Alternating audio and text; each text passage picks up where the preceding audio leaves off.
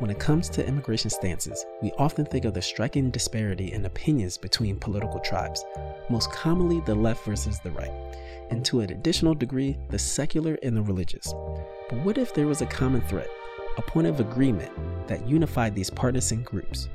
A shared vision that motivates evangelical churches to partner with synagogues, or leads Presbyterians to join forces with social justice advocates.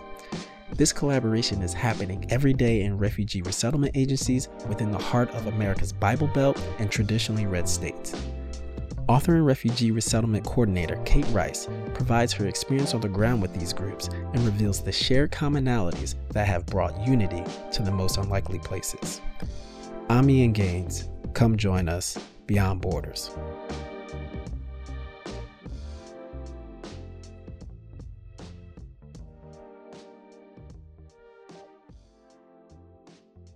How did you begin working with refugees in the first place? Was there any moment or event that triggered this motivation?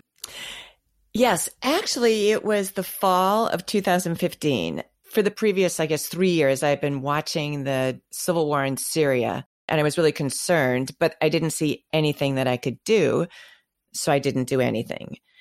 And then in 2015 was that huge wave of refugees into Europe. And all of a sudden I thought, this is something where I can do something, because America takes people who need help or who are seeking refuge. I mean, my great-great-grandparents came from Ireland and fleeing famine and British persecution.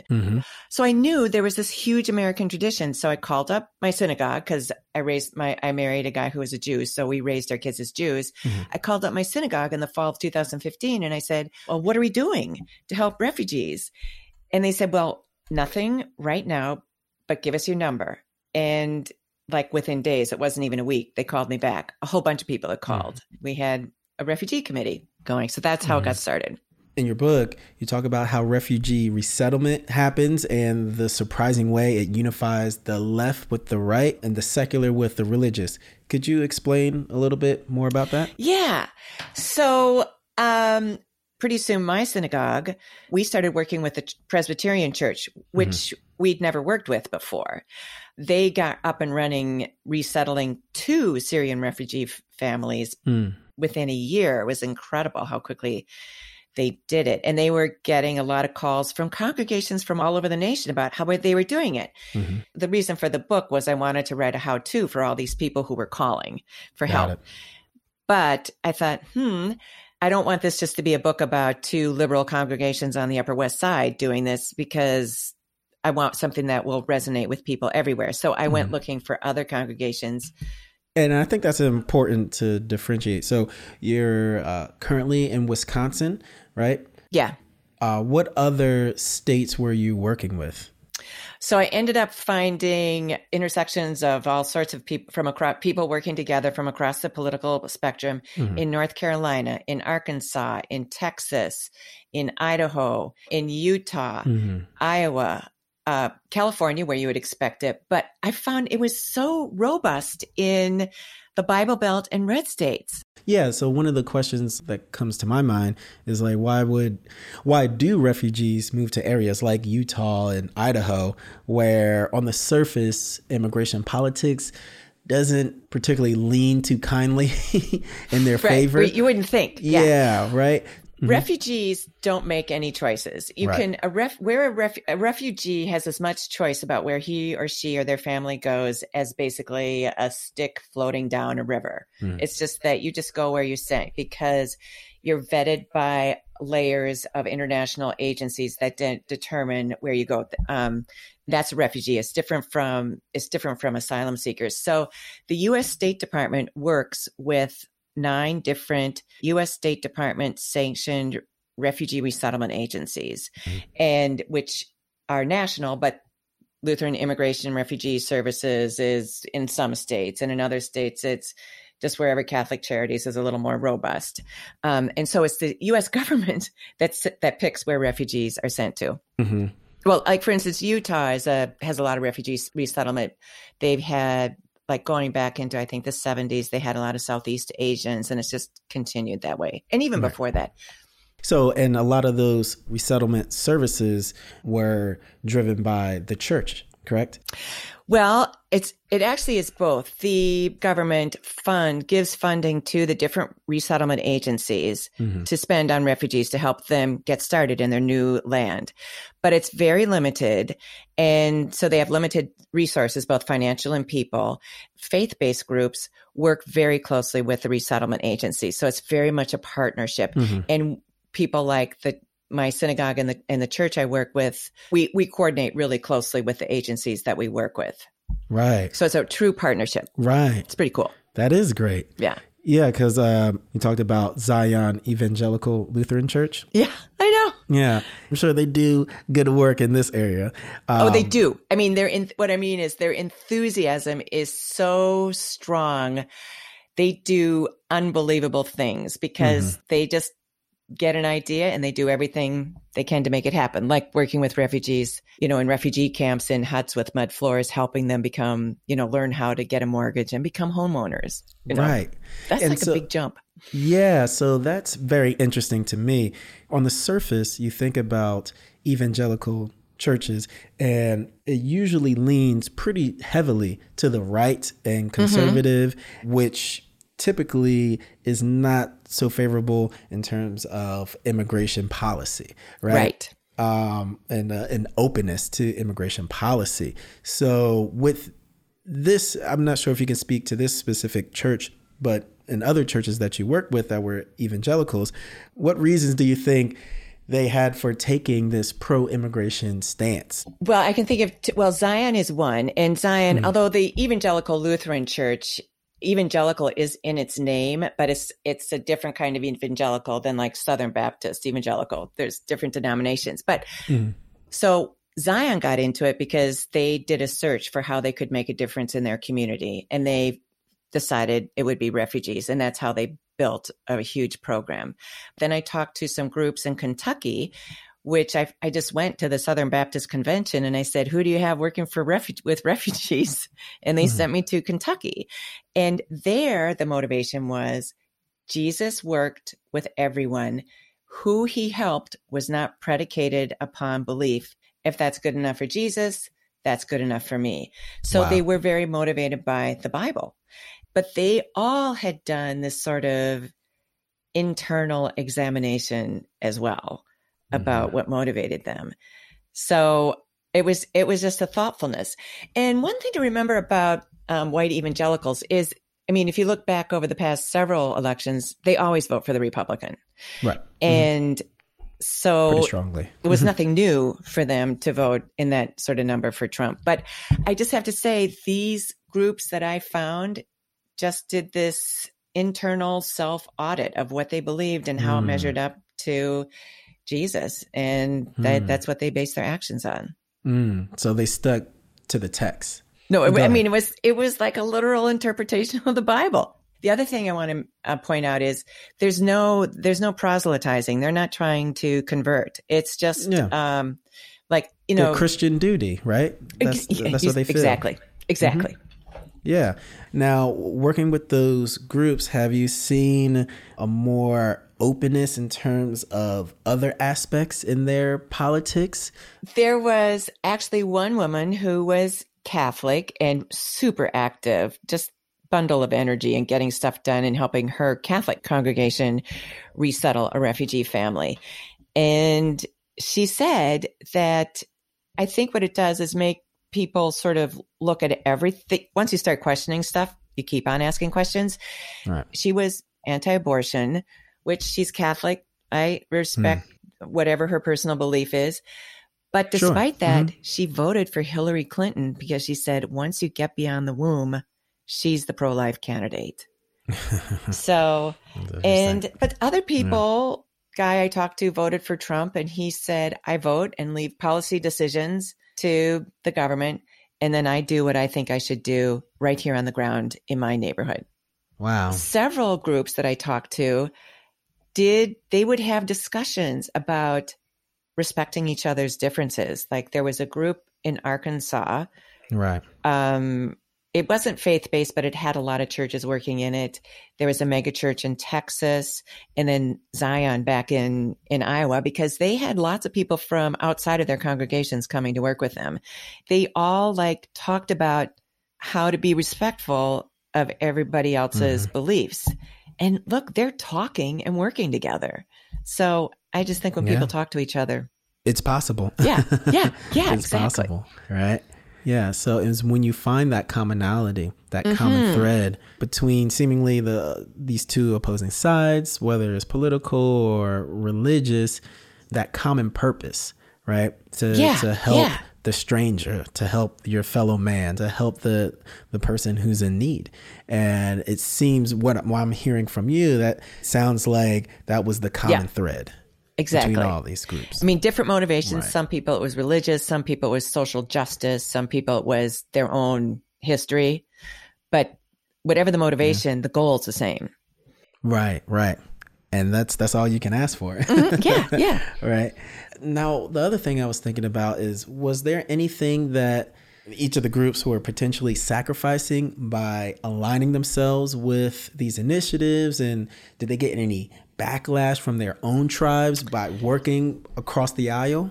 They did not. There was one congregation where a woman said, when they first put out the call for donations and people to help because they were going to sponsor a family from Afghanistan, one woman got a call from saying, well, can't we get a Christian family?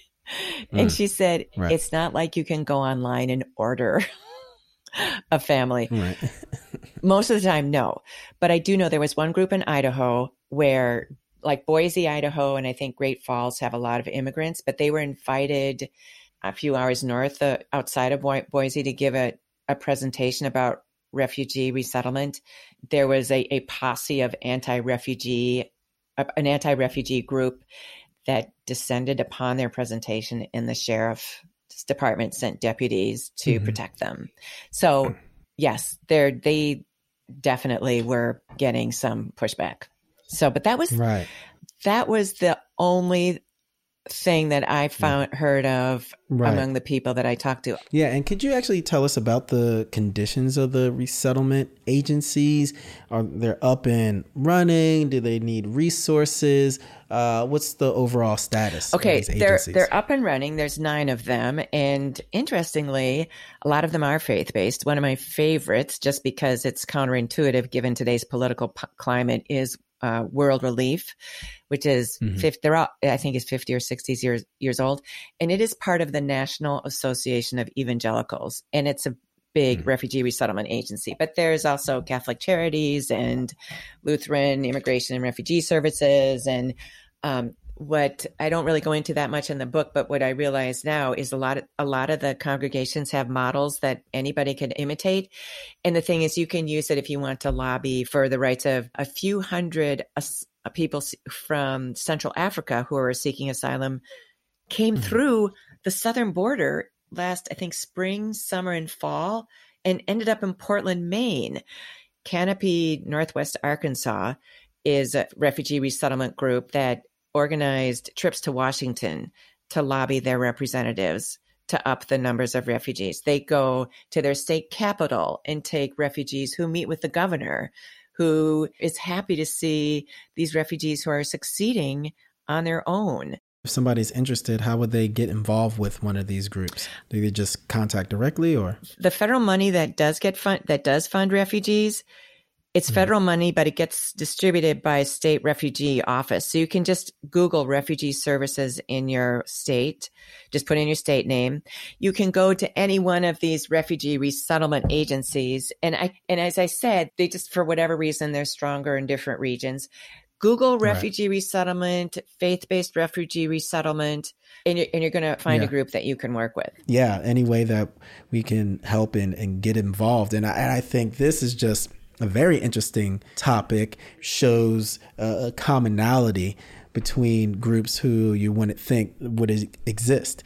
I wonder, the next steps. Maybe immigration might be that wedge that breaks it open, to further discussions. Exactly. Because this is a place where like churches and business agree, because there's a lot of business immigrant coalitions standing up and saying, hey, we need to fix this immigration system because we need people here. But you're right. People here see just the heart-wrenching images and stories of what's going on at our borders and want to help. And the thing is, there are ways you can, even if you're far from the border, there's ways you can mobilize to contribute and help to agencies that are actually on the border giving help. There was an interesting moment in the past year when asylum-seeking migrants were bused to Denver and to Dallas. I think actually the state of New Mexico helped buy the tickets, and the churches that were working with those migrants in Denver and Dallas had to turn away volunteers.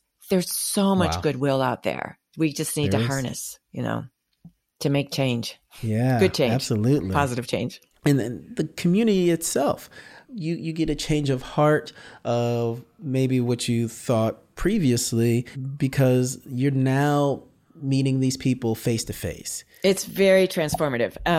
Right. I talked to someone who works a lot with refugees, and she's also an Islamic studies expert and consultant for the Department of Defense and that kind of thing, where she ended up working with evangelical groups that wanted to find out more in a positive way about Islam and Muslims. And she met a lot of evangelical college kids who had grown up in congregations that were at the very least suspicious of Islam and Muslims or downright hostile. And once they actually meet people who are Muslim, completely changes their outlook. Of course. Because you're meeting another human being. You're meeting another person who has the same desires, the same wants. They want to take care of their family. They want to do well. They want to be protected. They want to be safe, just like anybody else. When you have the fear of the unknown, thinking about the worst case scenario, what's the worst possible version of this person? But when you go and actually meet them, you're like, oh, wow, they're as complex, as varied as anybody else. And that's what it comes down to, is meeting people, is engaging with people on the other side of the aisle, on the other side of what you think, you are. And then you'll find more commonalities than what you would have thought before. So this is all a part of it. There's nothing like sharing laughter with people to really, I found that. Yeah. Right. Yeah. Everybody laughs. If you can share a laugh with a person, then you're on your way. Yeah. That's cool. Well, Kate, this is beautiful.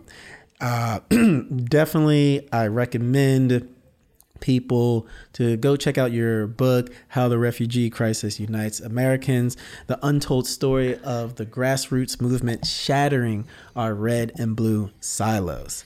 That says it right there.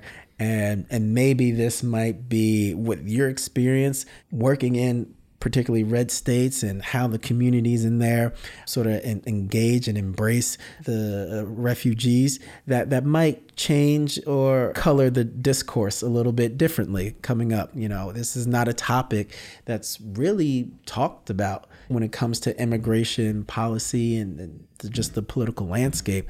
I would like to hear more stories like this. Right? As you said, immigration is much more unifying than so many of us realize.